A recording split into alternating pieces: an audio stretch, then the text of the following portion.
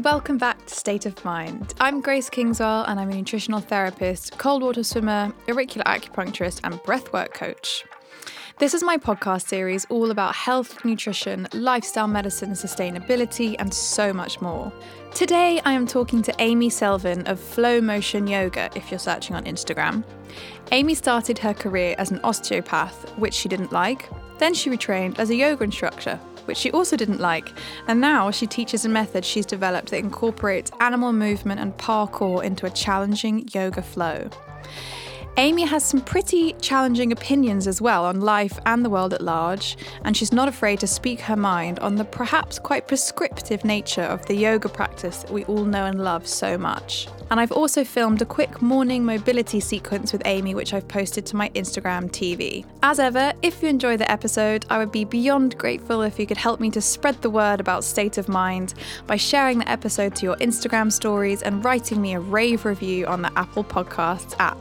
So, let's get into the episode.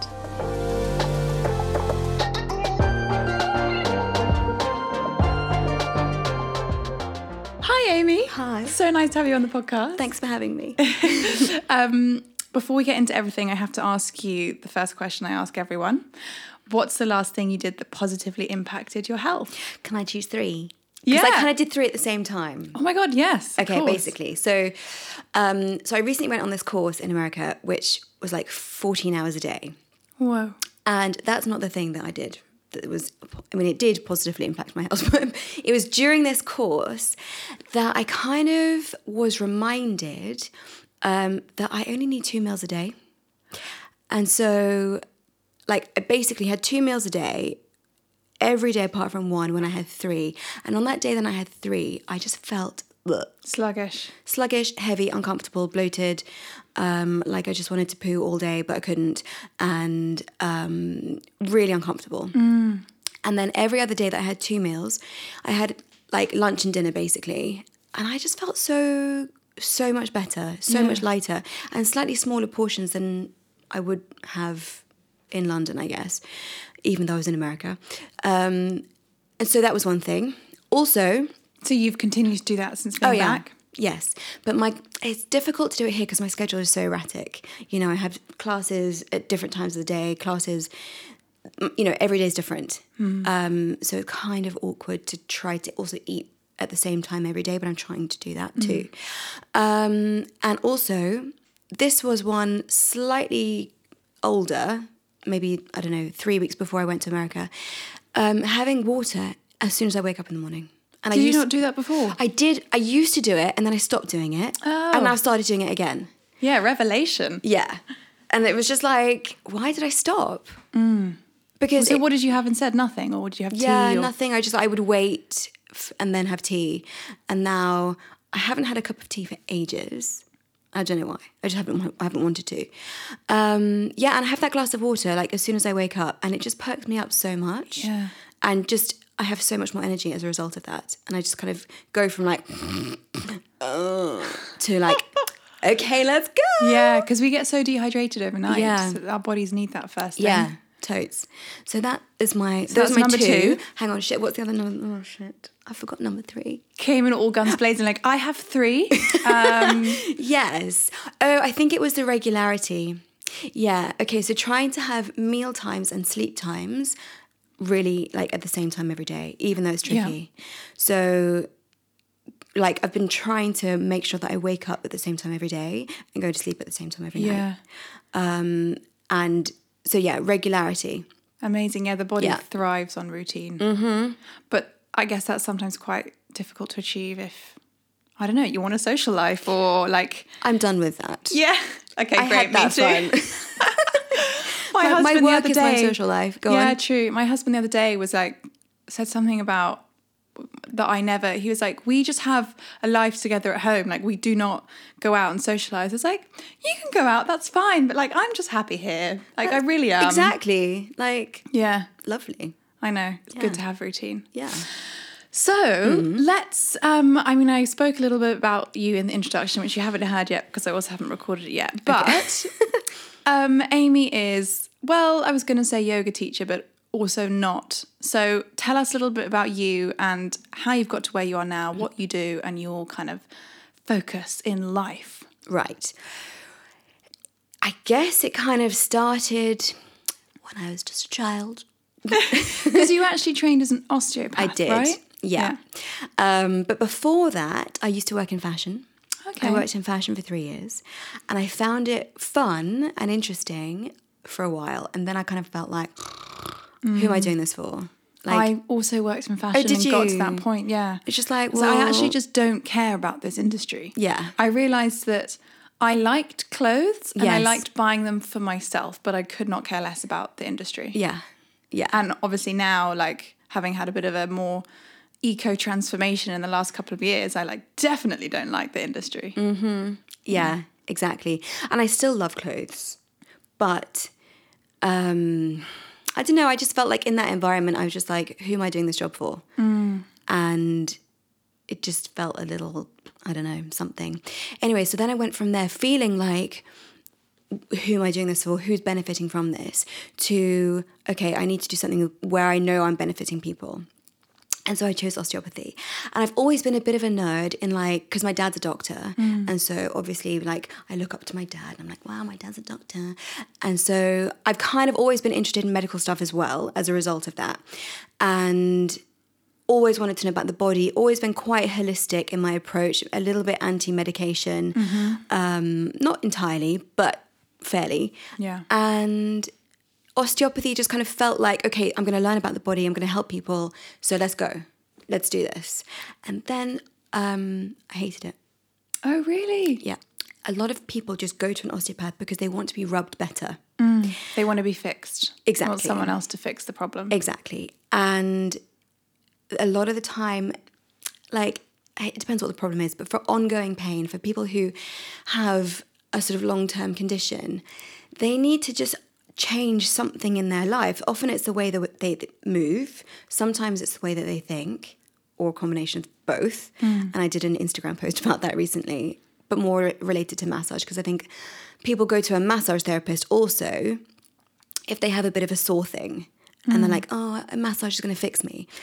And it makes you feel better in the moment and for half an hour afterwards. But ultimately, if you have a real issue and a real kind of pain or an injury, a massage isn't really going to help you. It's a little unpopular opinion, and it's a bit scary saying that out loud. No, I think it's totally in line with the way I hope medicine and the wellness industry is going, which is we have to get to the root cause of the issue. We cannot just put a plaster on a symptom because it's not going to go away. Yeah, exactly. It's the whole weed killer thing. It's like spray weed killer on the weeds, great, they'll die, but you won't kill the roots, therefore they'll regrow. If you put boiling water on the weeds, though, then that kills them. Oh, really? Yeah. Good to know. I learnt that on Gardener's Question Time. So how did you then get from, okay, I don't like osteopathy, to doing your yoga teacher training and creating this whole Amy Selvin flow motion yoga thing that you do now? Oh my gosh. Okay. Okay, so when I was training as an osteopath, my sister died. So toward the end of year 1, my sister died. Sorry to hear That's that. okay. I've kind of done a lot of work on it. And I'm actually, in a way, this is going to sound so bizarre and crazy, but it was kind of a good thing.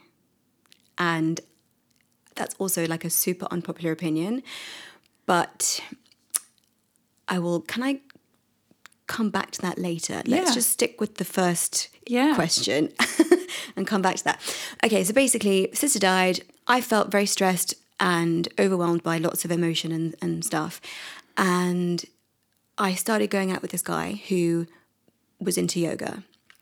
And he suggested that I start doing yoga. And I was like, yoga's so boring. Because I had done some yoga when I was 18 with another boyfriend, and he made me do Iyengar yoga, and we used to go to these classes, and I would just be like, this is so boring. I don't know what Iyengar yoga is. Okay, Iyengar yoga is where you're holding a position for a long time. Oh, okay. And they're quite specific about how they want you to do it. And you're just sort of there doing your position for a long time, and not much is happening. And I was just like, okay, this is just so dull. But for an 18-year-old, it would be incredibly dull. Yeah. Right? For a 60-year-old, it's perfect. So anyway, started doing yoga with Bertie. He was my boyfriend at the time. And kind of thought, okay, this is also quite boring, because I had been doing a lot of parkour, and parkour is just like mega fun. And you're bouncing around and you're doing dynamic stuff and you're moving fast, and it's like, oh my God, this is just like exciting. Yoga again was just a little bit boring. But I kind of felt like, okay, well, like maybe that's going to help me like with the emotional anxiety. stuff, yeah. It didn't at all. Not at all, in a single way did it help me with any of the emotional stuff. I then started doing more kind of physical yoga, and it got kind of quite challenging, and that is what hooked me, was the physical challenges. And I also had this moment when I was doing the yoga of like, oh my God, I'm so shit at this. This is so hard. Yeah. Oh my God. And like, you know, I even like felt like I can't, and I went to this class, oh my God, yeah, I once went to this like Dharma yoga class by mistake, thinking it was a Jiva Mukti class. I get there like 10 minutes late and they're like doing all sorts of crazy shit. And I'm like, whoa, I can't do this. I felt like such an idiot, just like sitting in the class, watching these people do amazing stuff. And suddenly you were like, I want to be able to do that. No. Oh. No. I was like, I shouldn't be here. And I was like, I was so tempted to leave, and just like with my tail between my legs. But I just kind of like, I was like, I can't leave because it's rude. Yeah. So I stayed, just feeling like really inadequate, completely inept. And then I called Bertie afterwards and I was like, that wasn't quite what I was expecting. And it was so hard. And I could never go back there. He was like, don't be ridiculous. Of course you're going back. I was like, what? He's like, I'll teach you.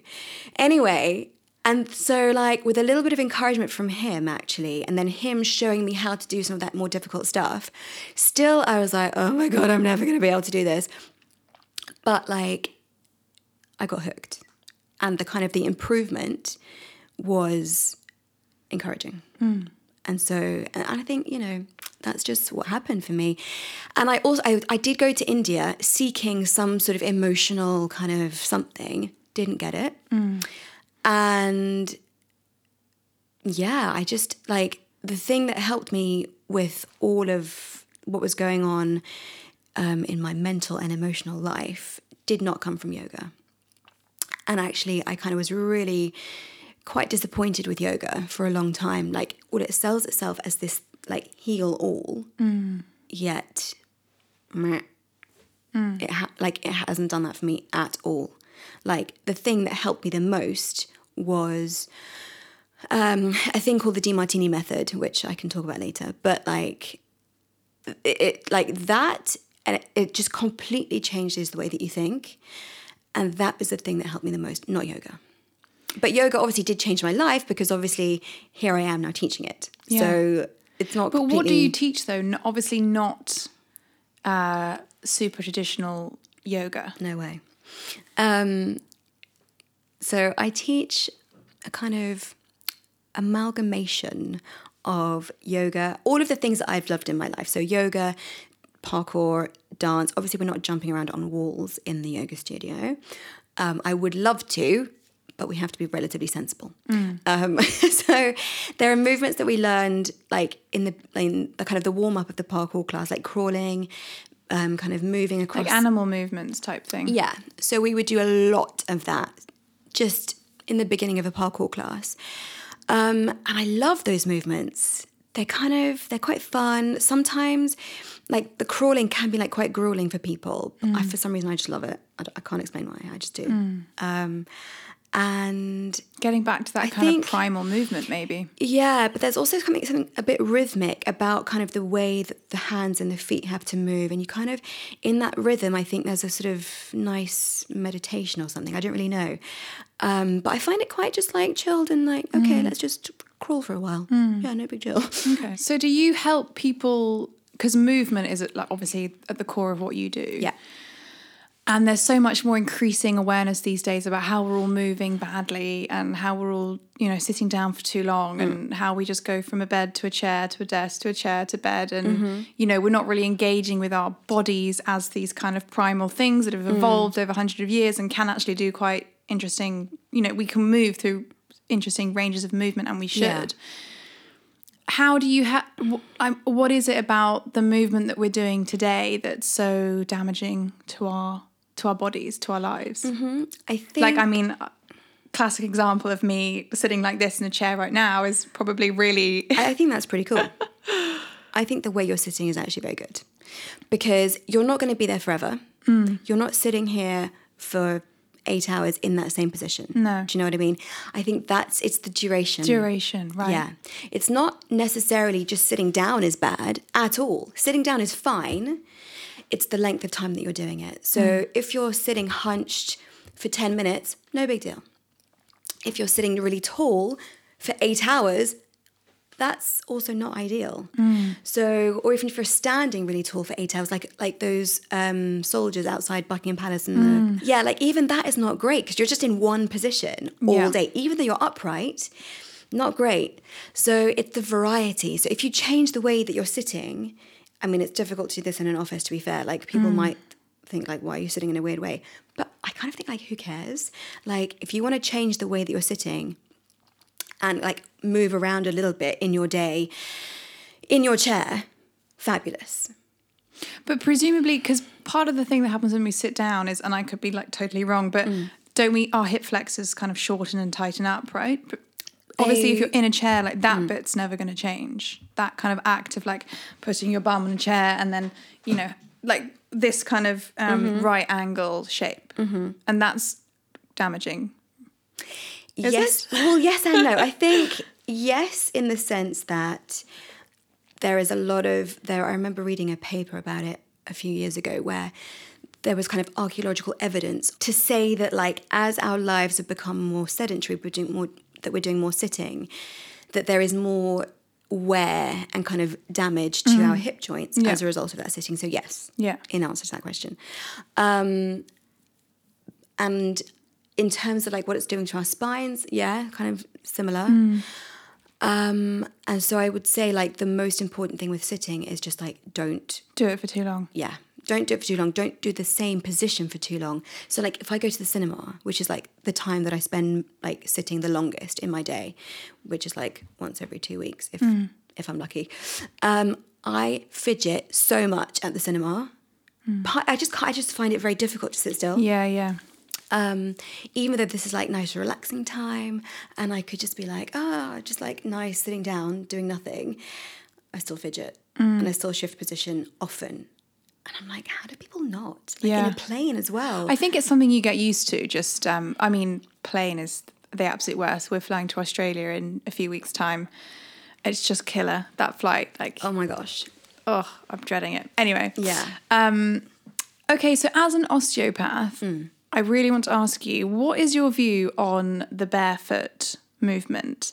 Because, I don't know, I mean, you tend to just hear like one dialogue on social media or in the like industry, and that's that we must get back to our roots and like shoes are really bad for us and they do this to our posture and, you know, we all need to wear Vivo barefoots and like go running barefoot and all this stuff,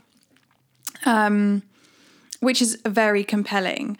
But, and then you hear the other side of people saying like, but actually that's really bad for your joints. You know, like we didn't evolve with tarmac. We evolved with like soft grassy pastures that we would run on.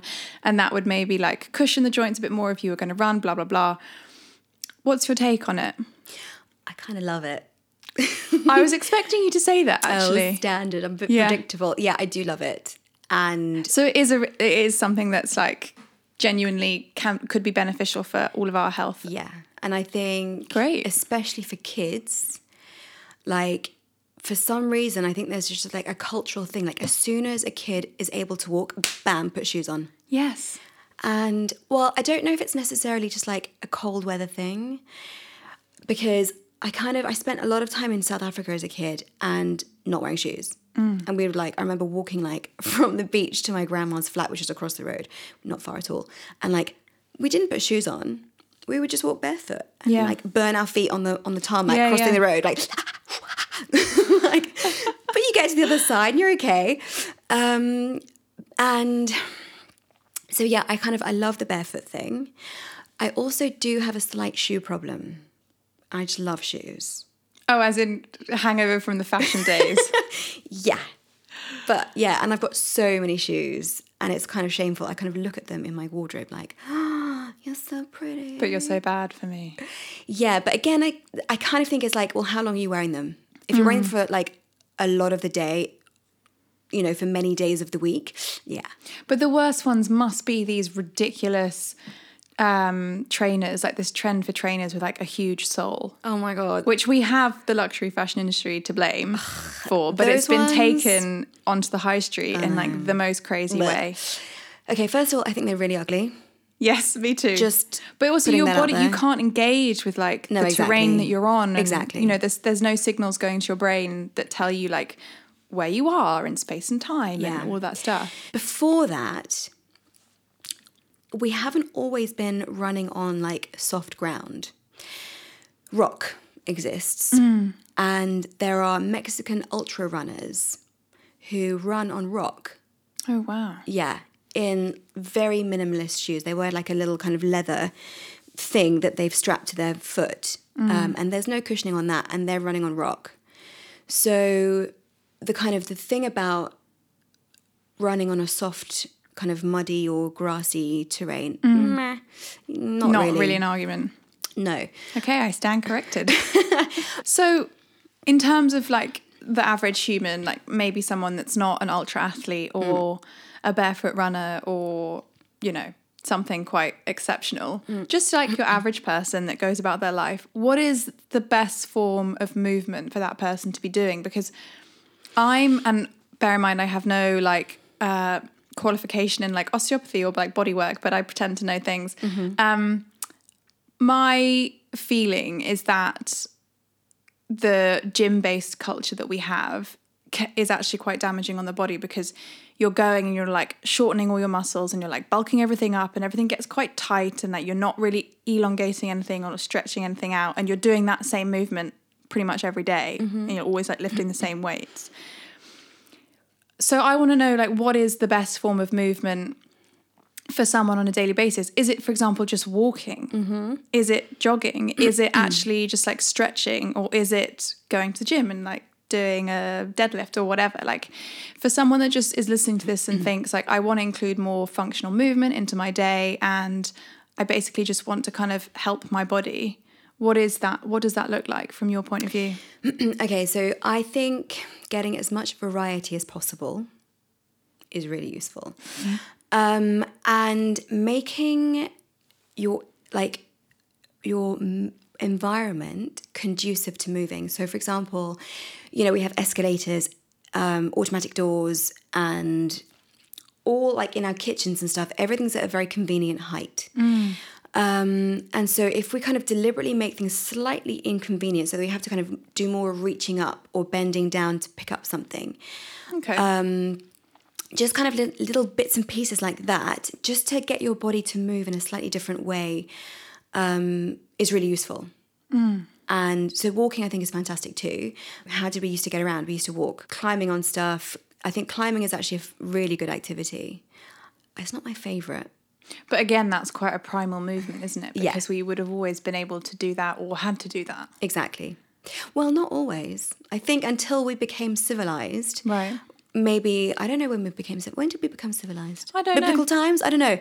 But I kind of feel like, you know, when we started to maybe live in cities or I don't really know.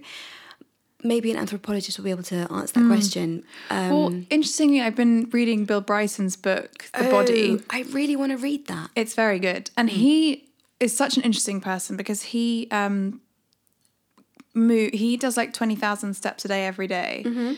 And that's his thing, is that he does not sit down for too long at a time, ever. He's like on the go all the time. And in the book... How does he write his books? Well, that's what I was thinking. I was like, wow, you must have to sit down and then like get up and sit down and get up. Yeah. But he also writes in the book, having like done all the research for it, that just moving constantly throughout the day is the way to maintain health. Not just like doing your movement in a 1 hour session in the gym in the morning and then like sitting in a chair for the rest of the day. Absolutely. But I think this is now becoming way more common sense and common knowledge. It's just that our lifestyles haven't adapted to let us do that. Exactly. And, you know, the whole kind of like, well, you have to work between this hour and this hour. And while you're at that place of work, you have to behave in a certain way, which is often sitting still. But yeah, absolutely. As you say, I think there is definitely a kind of culture or a sort of movement away from the lack of movement. So hopefully we're kind of moving in the right direction. I want to ask you about yoga because I think it's quite interesting what you were saying before about how you started it and you didn't love it, and you've kind of you've made this, like, if someone was to go to one of your classes, there might be elements of yoga, but there's also a lot of other stuff going on. Something that David and Stephen Flynn said to me, the Happy Pair, don't know if you know them. I did a podcast with them, and they are amazing movers. They move all day long, and they are just they're just incredible. And they did Ashtanga yoga for 15 years. Okay.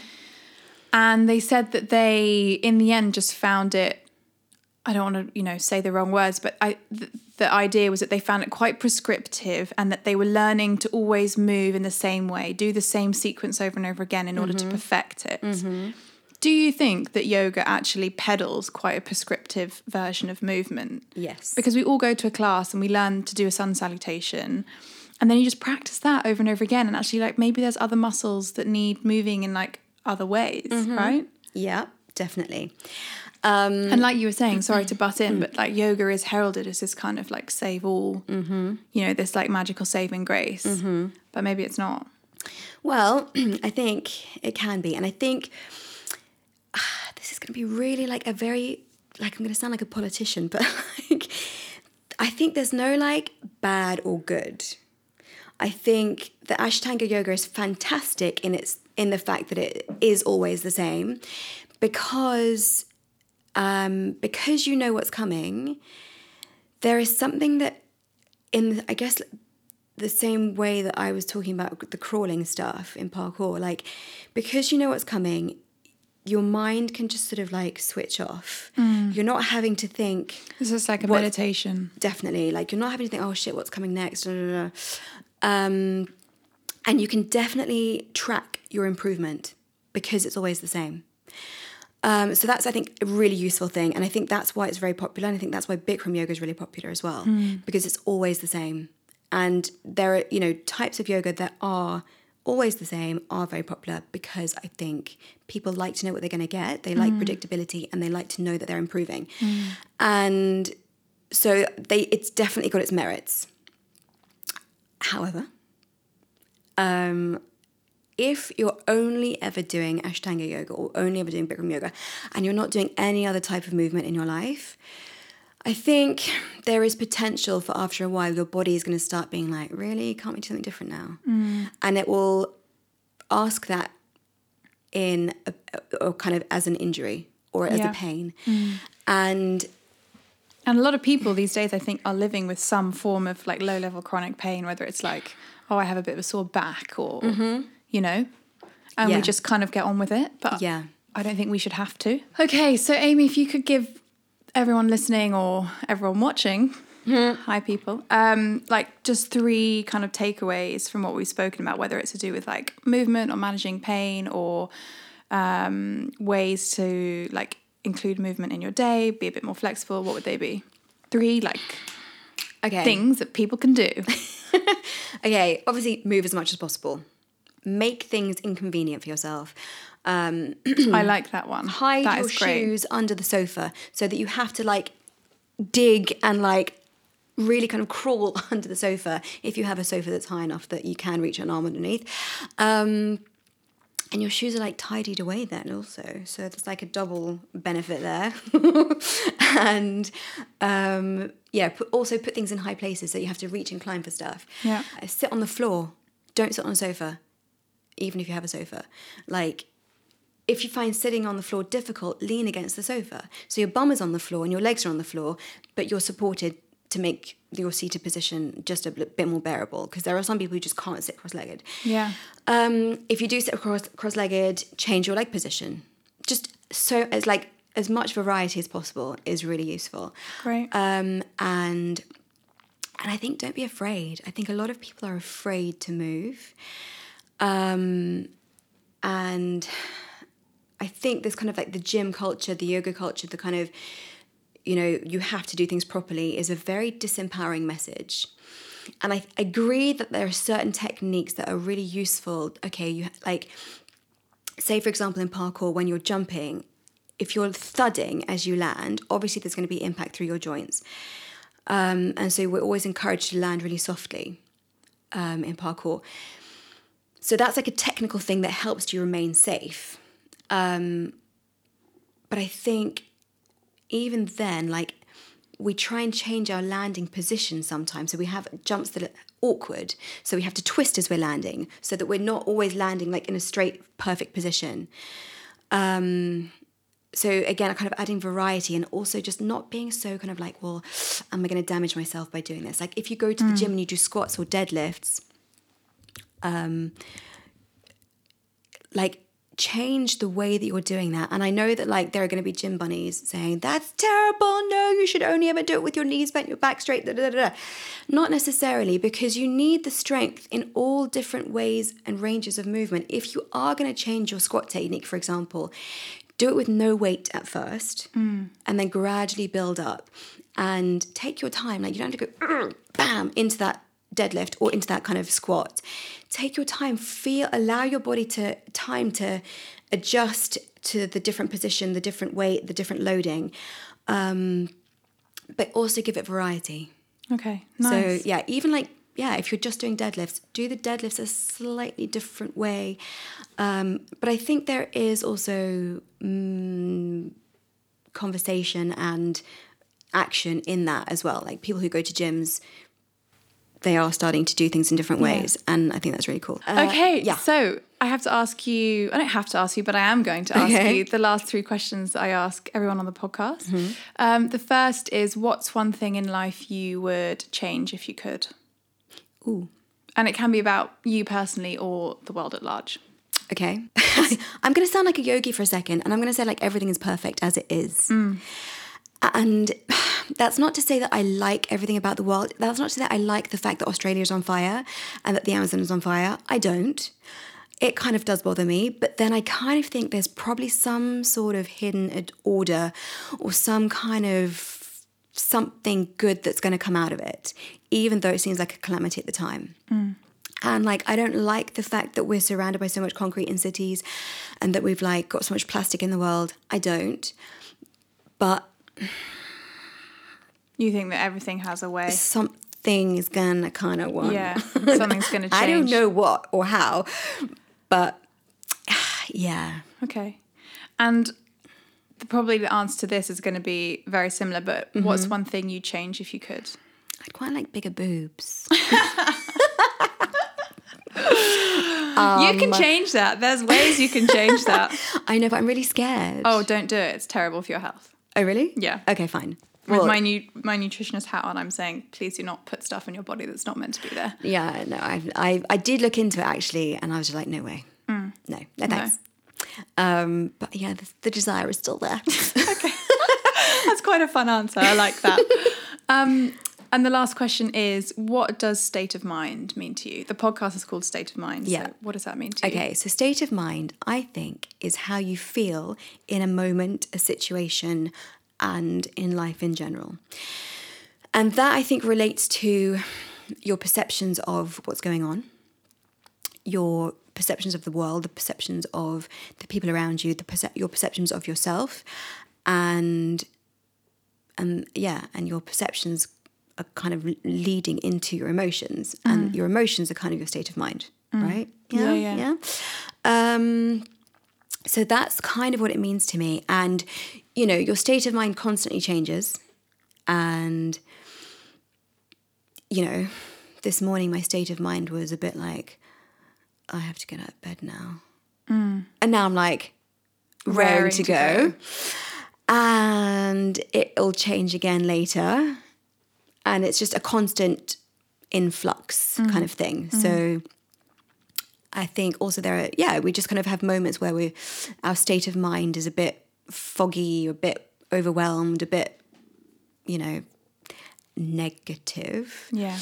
Or whatever. And I think we just have to accept that those are just things that happen. Yeah. And we just accept, if we, you know, our state of mind, we just have to accept that it's a constant changing thing. Nice. All right. Thank you, Amy. No problem. We're all done.